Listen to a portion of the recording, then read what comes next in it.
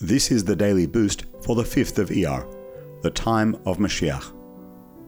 It all depends on us.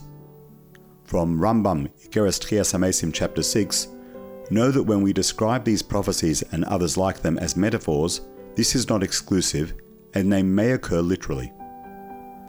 There are many miracles that will occur in Messianic times. The general rule is that these miracles will not be initiated to eliminate our efforts. Instead, through our efforts, we will be elevated and we will merit these miracles. In the first stage of Mashiach, we will achieve perfection in Torah and mitzvahs. This achievement will bring us to a second stage where we will experience miracles. In other words, Mashiach is not going to do our job. The miracles associated with Mashiach depend on us.